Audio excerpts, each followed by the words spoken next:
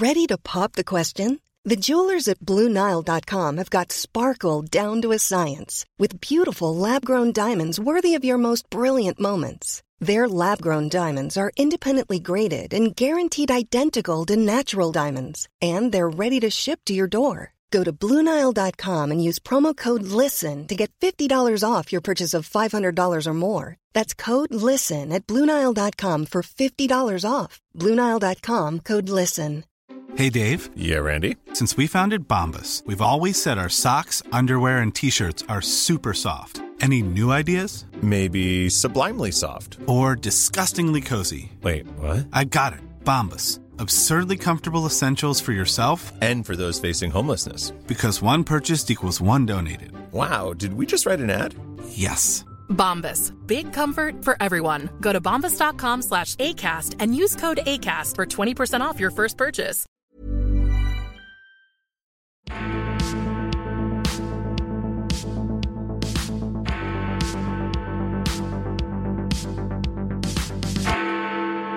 Hello and welcome to the CapX podcast. I'm John Ashmore, the editor of CapX, and we're back with one of our fortnightly topical podcasts. Now, there's only really one story in town this week when it comes to British politics, and that is the soaring cost of, well, just about everything. Consumer price inflation jumped to 9% in the 12 months to April, up from 7% in March, and it's the highest level it's reached since 1982. There's something of a sense of helplessness here on the part of the government.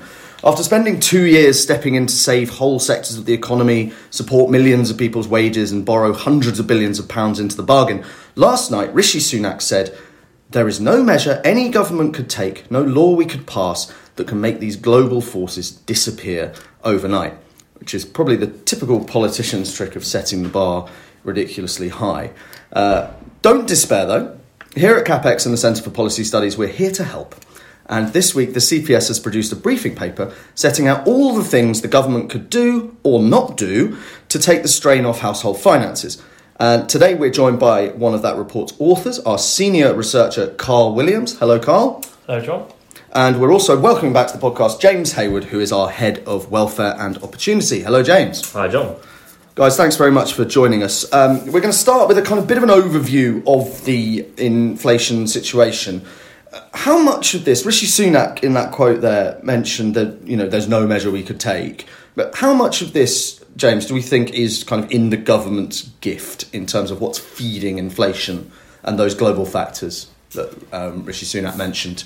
Very little. I think the Chancellor is probably understandably very frustrated because, he's been dealt quite a difficult hand, and lots of other similar countries to us are facing the same problem with rising prices. And so it's very difficult for the government to deal with, simply because if the government was to simply say, oh, well, we're going to offset the rising cost of these things for households, then the risk, as the Chancellor sees it, is that he ends up sort of stoking inflation further.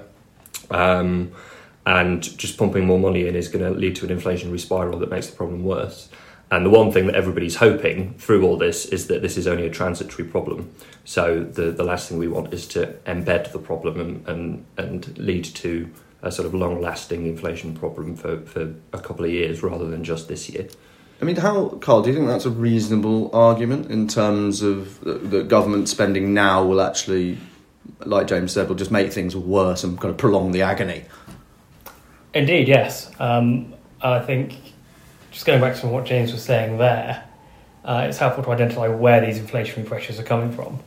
And there's probably 3 or 4 main ones, and 3 of those are very definitely beyond the government's immediate control. The obvious one is energy prices. Mm-hmm. We'll come on to the nitty-gritty of energy in a bit. So. Yep. The second is food, largely because of the situation in Ukraine. And the third one is consumer goods. Anything that we might expect to be shipped over from China, where, of course, the megacities are in lockdown at the moment because of COVID. And then fourthly, and where you could say there is potentially more control, is money supply. Yeah, so that's basically the Bank of England's remit, though, rather than government's, isn't it? Indeed, yes.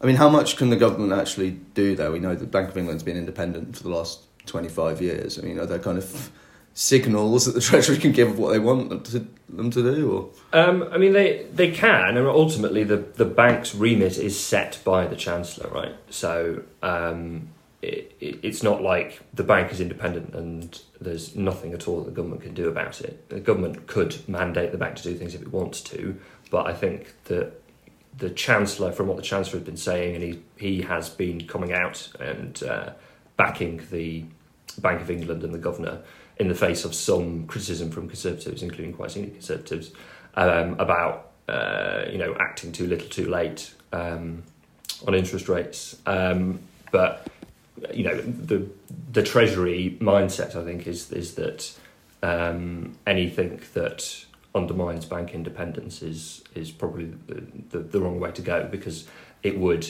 set a precedent that has not been broken for the last quarter century, ever since the bank was given its independence.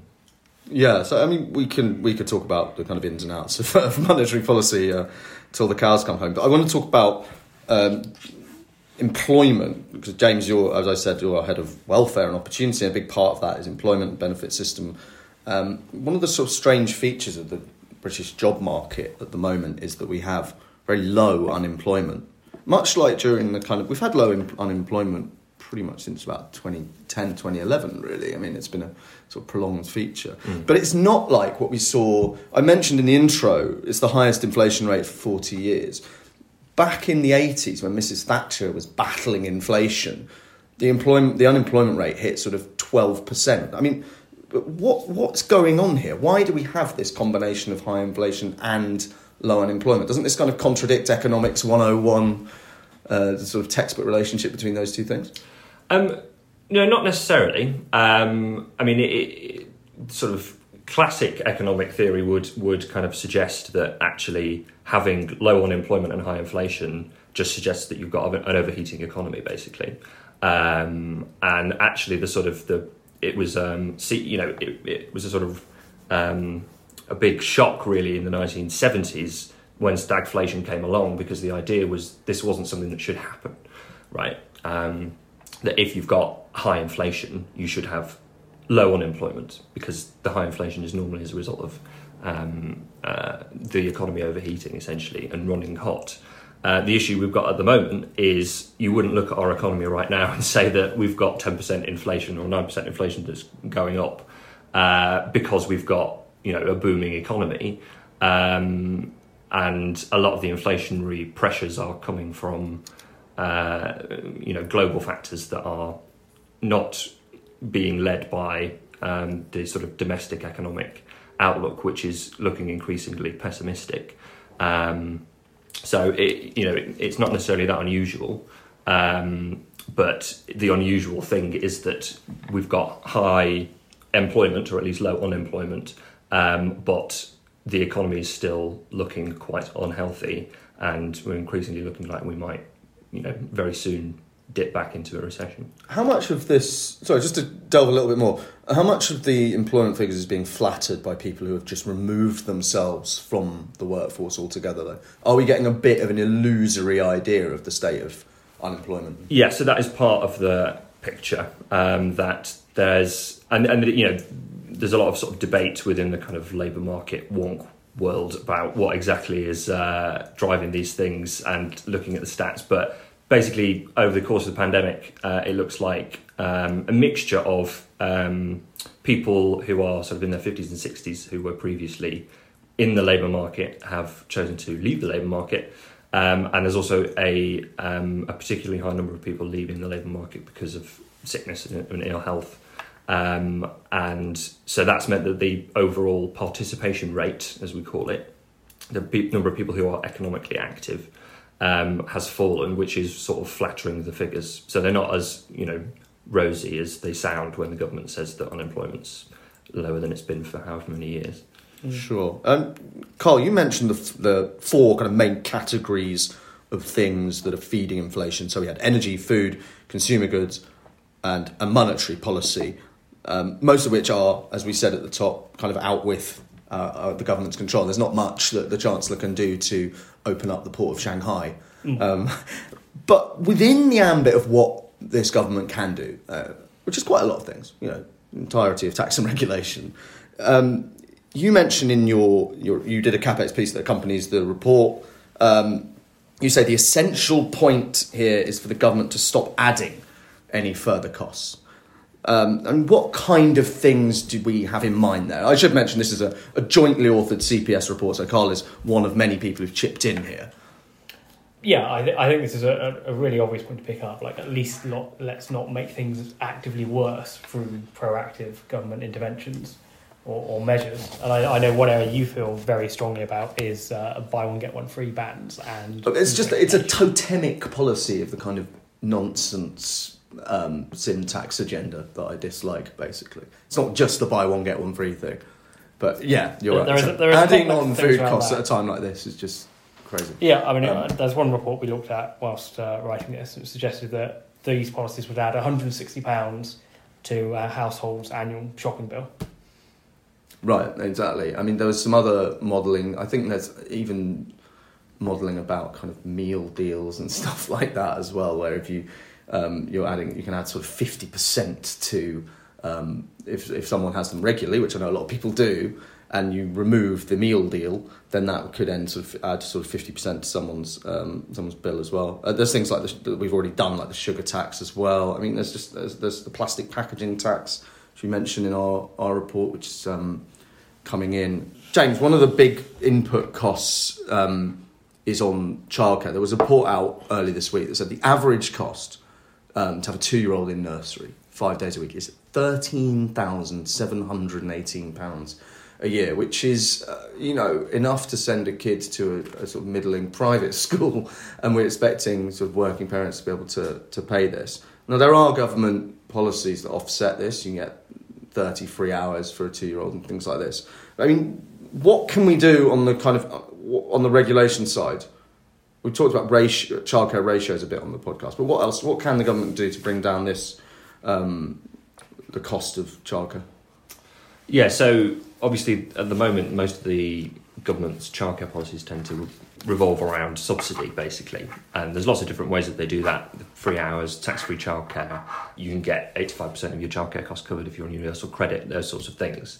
But we have, I think, the second highest childcare costs in Europe, and that is being driven in part by excessive regulation of the childcare sector. Now, that isn't just the ratios thing, but that is a big part of it. But it's also things like the qualifications that we require childminders to have before people are actually allowed to look after children.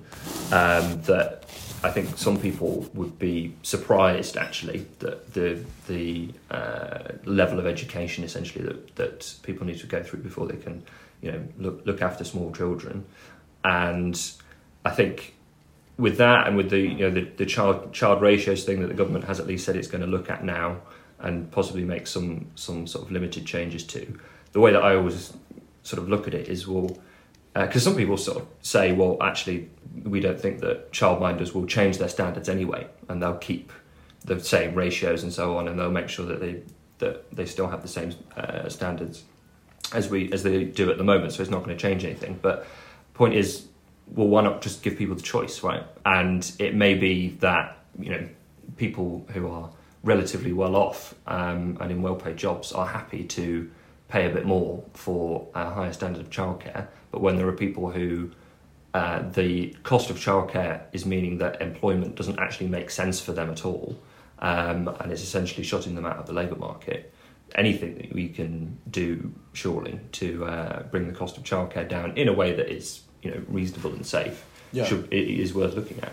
And also, it would kind of you mentioned childminders. It potentially, if you change the regulations, it sort of opens up an entire new sector within a sector. I mean, we have some fairly crazy regulations at the moment. There was a story about 2 policemen who watched each other's kids getting, I think they were arrested or something for illegally providing childcare, which is exactly the kind of informal arrangements that loads of people probably actually have anyway. But it's I think, again, probably my favourite hobby horse on this podcast. But the cost of just land as well feeds into high childcare costs, because premises cost a hell of a lot to rent, and that feeds through, and so on. Another one, so childcare's quite a good one, because it's not to talk about, because it's not really something where you can say, oh, this is to do with international pressures. If anything, you could look at in other countries and say, well, they do things differently, and it's not like kids in France or Sweden or Denmark are, suffering en masse because they have different... Yeah. Exactly. Absolutely, and it's worth mentioning that this was looked at in the coalition years as well and was spiked by the Lib Dems, so people have known this is an issue for a long time. Yeah, if you just blame Nick Clegg, that's basically, yeah. But it's just taken this crisis to really, hopefully, compel people to seriously address the issue.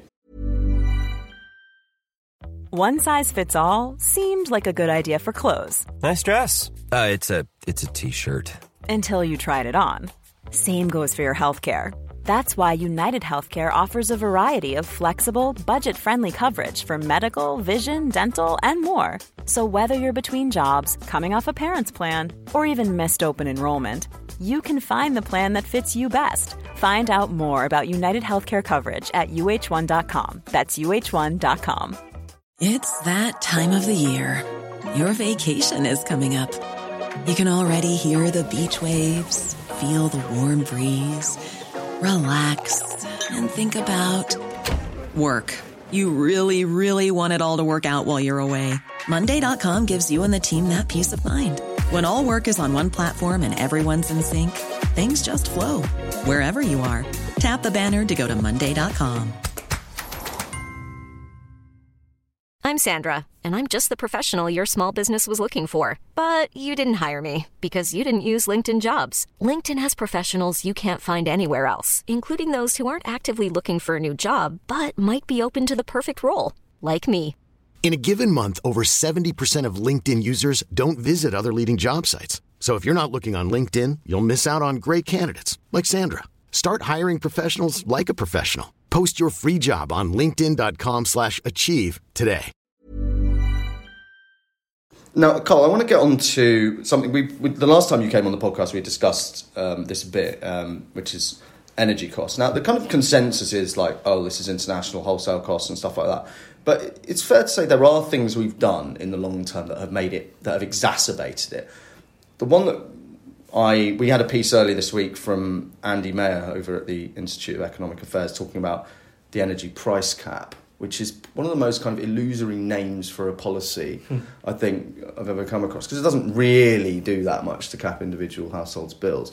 But I just want to talk about something that perhaps people haven't heard that much about, which is storage. Now, we had this, Ed Conway from Sky News was tweeting earlier this week about how we have a quite strange situation in Britain at the moment where we have a bit of a glut of gas, but we don't have enough capacity to actually store it.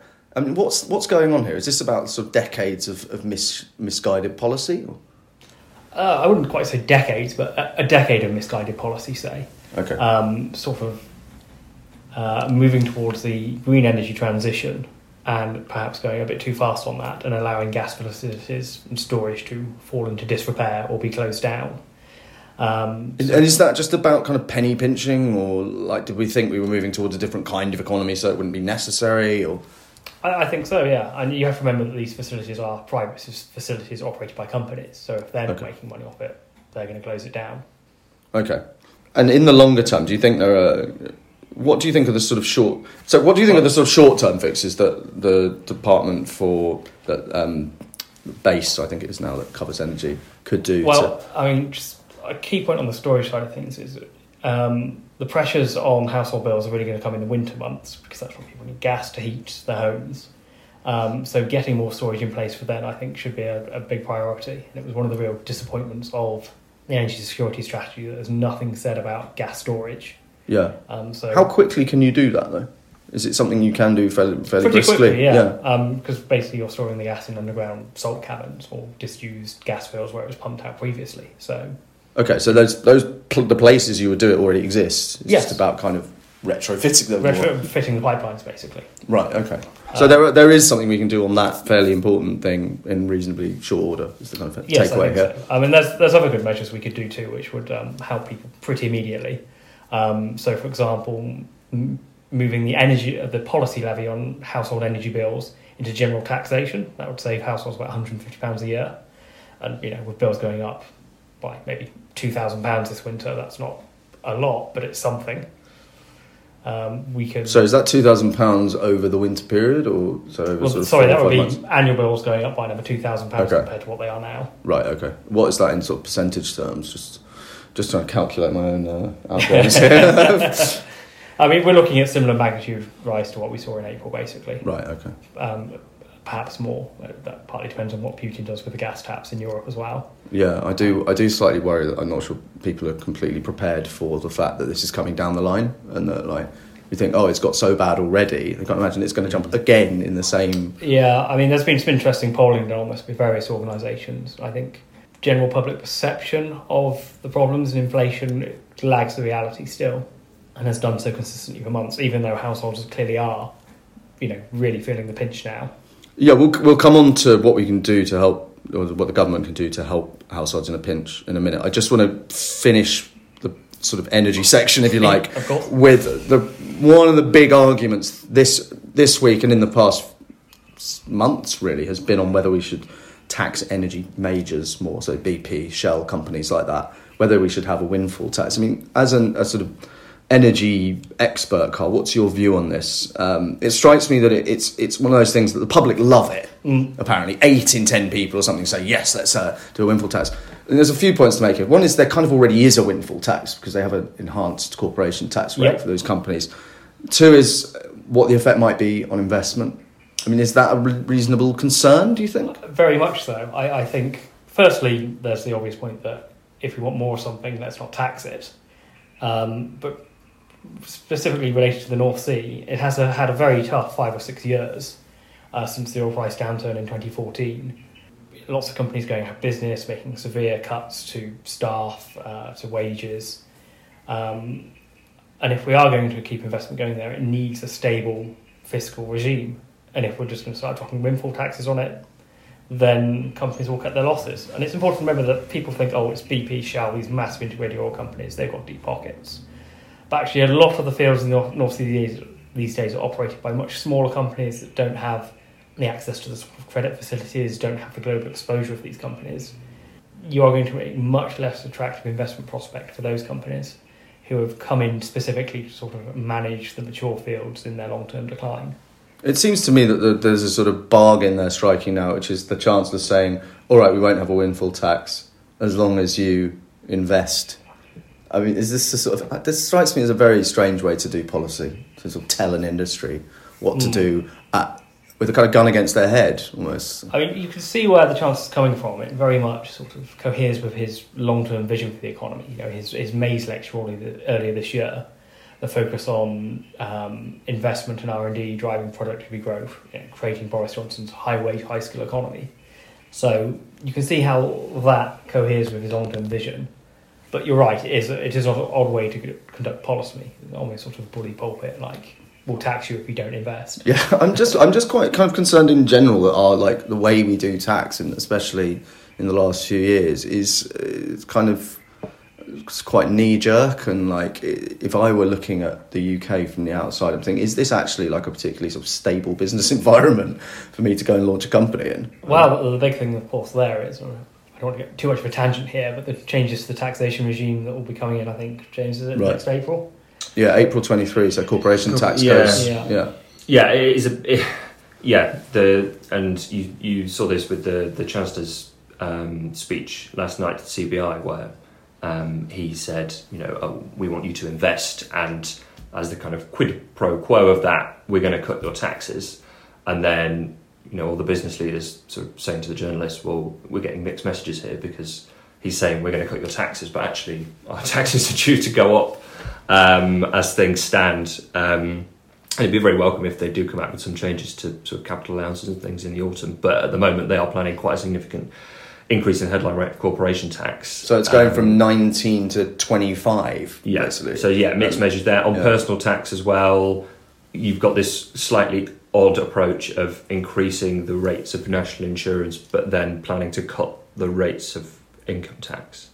When they are relatively similar taxes, there are some small differences between them. But if, you just sort of on things like pension income and rental income and that sort of thing, but otherwise they're basically the same. So what is the overall strategy here that you're trying to achieve with your tax plan? I found that very odd at the time of well, it was a spring statement, wasn't it? Yeah. It was very it was almost. People always say taking with one hand, giving with the other. It was almost taking and giving with the same hand. They were literally raising and lowering the same taxes in the same spring statement. It was very strange. You mentioned pension income there, James, and I think it's worth saying, we talk about inflation a lot as if it's a generalised phenomenon, which in purely economic terms, you could say it's an aggregate increase in prices or something like that. But every household sort of has its own inflation rate in terms of what you might spend your money on. And there are certain categories of people who this is going to affect particularly badly. I mean, who are we talking about here? I think students, or rather graduates, because their loan repayments are linked to retail price inflation, which is higher. They are, although their monthly repayments won't change. So their overall debt burden will. Okay, so we're prolonging student debt. Prolonging how long they'll pay it for, but because the structure of the repayment system is basically like a tax, you pay 9% above a threshold. So in that sense, increasing the debt burden overall doesn't increase their sort of monthly costs. Okay, but so the people we're really concerned about here in terms of an immediate change in their living standards are people on benefits and pensions. Yes. If you think of pension, state pension is a benefit, basically, the way it works. So anyone in receipt of government funds, basically. Yeah, absolutely. And this is something that I have been talking about over the last few months and will continue to plug, even though the government doesn't seem keen on doing anything on it. But, benefits have gone up by 3.1% as of April. Because that's what the measure of inflation was last September. But that's basically the point at which inflation started really taking off, just after they took the measure. And I know that, there are some arguments from government about, it's difficult to do ad hoc increases. We're talking about this computer says no thing, because Rishi Sunak said, we can't do it because the computer system only lets you change the payments twice a year or something. I mean, this sounds absurd to me. I can't... So it is more difficult to do it for the legacy benefits than it is for universal credit. There isn't any good reason to not do it to universal credit. And actually, when they did the £20 uplift during the pandemic, they excluded legacy benefits then anyway. They only did it to universal credit. So I'm not entirely sure why there would be such a massive aversion to just sort of saying, we couldn't possibly do it because, yes, we could easily do it for universal credit, but what about legacy benefits? Because it's exactly what they did during the pandemic. Do you think there's a political element here where he's basically saying, look, we have to kind of almost let people know that we're not in the COVID world anymore, that the government can't just constantly intervene? Yeah, there's probably an element of that. I think as well, there were a lot of people during the pandemic, or as we were coming out of the pandemic, who were sort of saying, the £20 is great, we need to keep it. And, people like us were saying, well, actually, there's better things you could do with that money. It's quite poorly targeted. Because the way it works was it was just £20 flat to everybody on benefits, whether you were a single young person or a couple with kids to feed. Just each household's getting £20, right? Whereas what I'm talking about doing is a one-off operating of all benefits across the board that would then be offset later on, because at the moment what you're going to have is a huge uprating next April, because it's going to factor in this big inflationary period that we'll have had up to September 2022. So people are going to have to wait basically 8 months of penury before... Yeah, so if you just operated by a bit more now and then offset that later on, then there's no ongoing fiscal cost to that. You're just putting a bit more in this year. And I don't know whether the feeling in the Treasury is that, it's a bit too complicated, or that they're worried that as with the £20 you get pressure to then keep it and do a big uplift next time anyway. I don't know. But my view is that genuinely, if you did it that way, it would be politically possible to do that. Does that? What about pensioners? I mean, what do you think? Do you think the triple lock is sufficient, or do you think we're going to need some sort of change there? I think you probably would have to include pensioners in that policy. Okay. Because I think the state pension will have gone up in April by the 3.1% that other benefits went up by. So you would probably need to have a special rating for them as well. But the triple lockers are sort of long-term ongoing policy, then I don't think it's the right approach. I would get rid of that. Yeah, well, it's a drum we've banged a lot on CapEx. Yeah. I think, especially for younger people, it seems a pretty bit of a kick in the teeth that the policy seems very much weighted towards the over 65s in this country. Yeah, and the difficulty with the triple lock is a difficulty with the state pension, which is that the state pension isn't means tested. It goes to basically everybody who is over state pension age, and there are some people who rely on it as basically their only income. And so to say, oh, well, we're not going to raise it because look how well off pensioners are these days, they're better off than working age people. The difficulty with that, in a time like this where we have got a cost of living problem, is that you're potentially harming pensioners that are struggling to keep their homes. And that's which is why we have these supplementary payments, like warm home discount, winter fuel payment, and all those sorts of things. Right. Okay. Yeah, I mean, just to weigh in there, I think there's something like 5 million pensioner households where their main income source is fixed income, and their discretionary spending power is really going to suffer because the inflationary forces in energy and food. Is that including their private pension as well? And when you say fixed income, yeah. So it just means they don't have a job or a rental income or something like that. Yeah. Okay. And with inflation pressures coming from energy and food, you can't get rid of those. So it's your discretionary spending power that you lose. And that's really, really going to bite very sharply for a lot of people. So we see the headline rates of 7, 9, 10% inflation. People are going to feel a lot more than that on a day-to-day basis, I think. It's going to feel like a lot more than that. Sure. Well, I'm afraid it's been quite a sort of gloomy episode this week. There's not really much avoiding it. Just to finish, I mean, the big argument I mentioned right at the top is how prolonged this is going to be. I mean, if you had to make an estimate, Carl, what do you think? The economist consensus seems to be that it'll top out over the next few months and then gradually decline into 2023. I mean, a lot of that depends on things that we have no idea about, like how long the war in Ukraine goes on, stuff like that. I mean, my instinct is to be more pessimistic than the consensus view, I think, because of what's going on in the energy markets, because expectations about inflation amongst central bankers and economists have so often in the last year or so significantly lagged what's happened. The Bank of England is currently expecting inflation to peak out at 10% later this year. I would not be surprised if we saw it getting closer to 15% by next year. Okay, so things can only get worse. James, what do you reckon?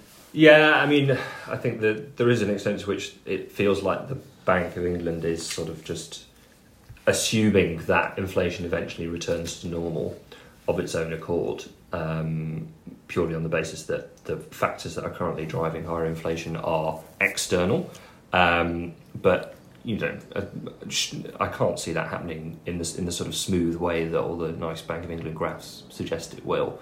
And much as I think, I think just in the same way that many people underestimated the inflation problem, I think there'll probably be an extent to which there is a lingering sort of, the opposite happens basically, that people, if anything, their expectations are slightly higher than they probably should be over the next year or two, and we therefore have hopefully not 10% inflation for years to come, but possibly a sort of ongoing elevated rate above the sort of 2% target for quite a few years. It is worth noting that in the spring statement, the data behind that, it was assuming that average real wages would not recover to 2020 to 21 levels until 2025 or 6 at the earliest. Yeah, that was probably the most dispiriting bit of all those.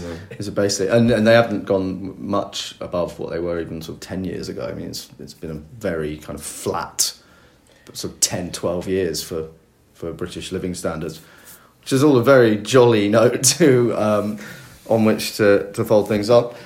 Guys, thank you both very much indeed. Do tune in for our next sit down into CapEx podcast, which is with the pollster James Johnson, who has done some really fascinating work on what the British people think about all this stuff that we've been talking about today, what the political implications are for Labour and the Conservatives. So that should be an absolutely fascinating one. And that will be with my deputy, Alice Denby, next week.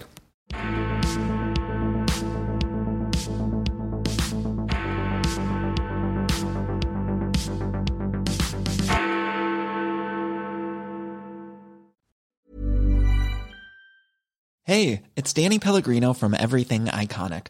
Ready to upgrade your style game without blowing your budget? Check out Quince. They've got all the good stuff, shirts and polos, activewear, and fine leather goods, all at 50 to 80% less than other high-end brands. And the best part? They're all about safe, ethical, and responsible manufacturing. Get that luxury vibe without the luxury price tag. Hit up quince.com/upgrade for free shipping and 365-day returns on your next order. That's quince.com/upgrade. Hi, I'm Daniel, founder of Pretty Litter. Cats and cat owners deserve better than any old-fashioned litter. That's why I teamed up with scientists and veterinarians to create Pretty Litter. Its innovative crystal formula has superior odor control and weighs up to 80% less than clay litter. Pretty Litter even monitors health by changing colors to help detect early signs of potential illness. It's the world's smartest kitty litter. Go to prettylitter.com and use code ACAST for 20% off your first order and a free cat toy. Terms and conditions apply. See site for details.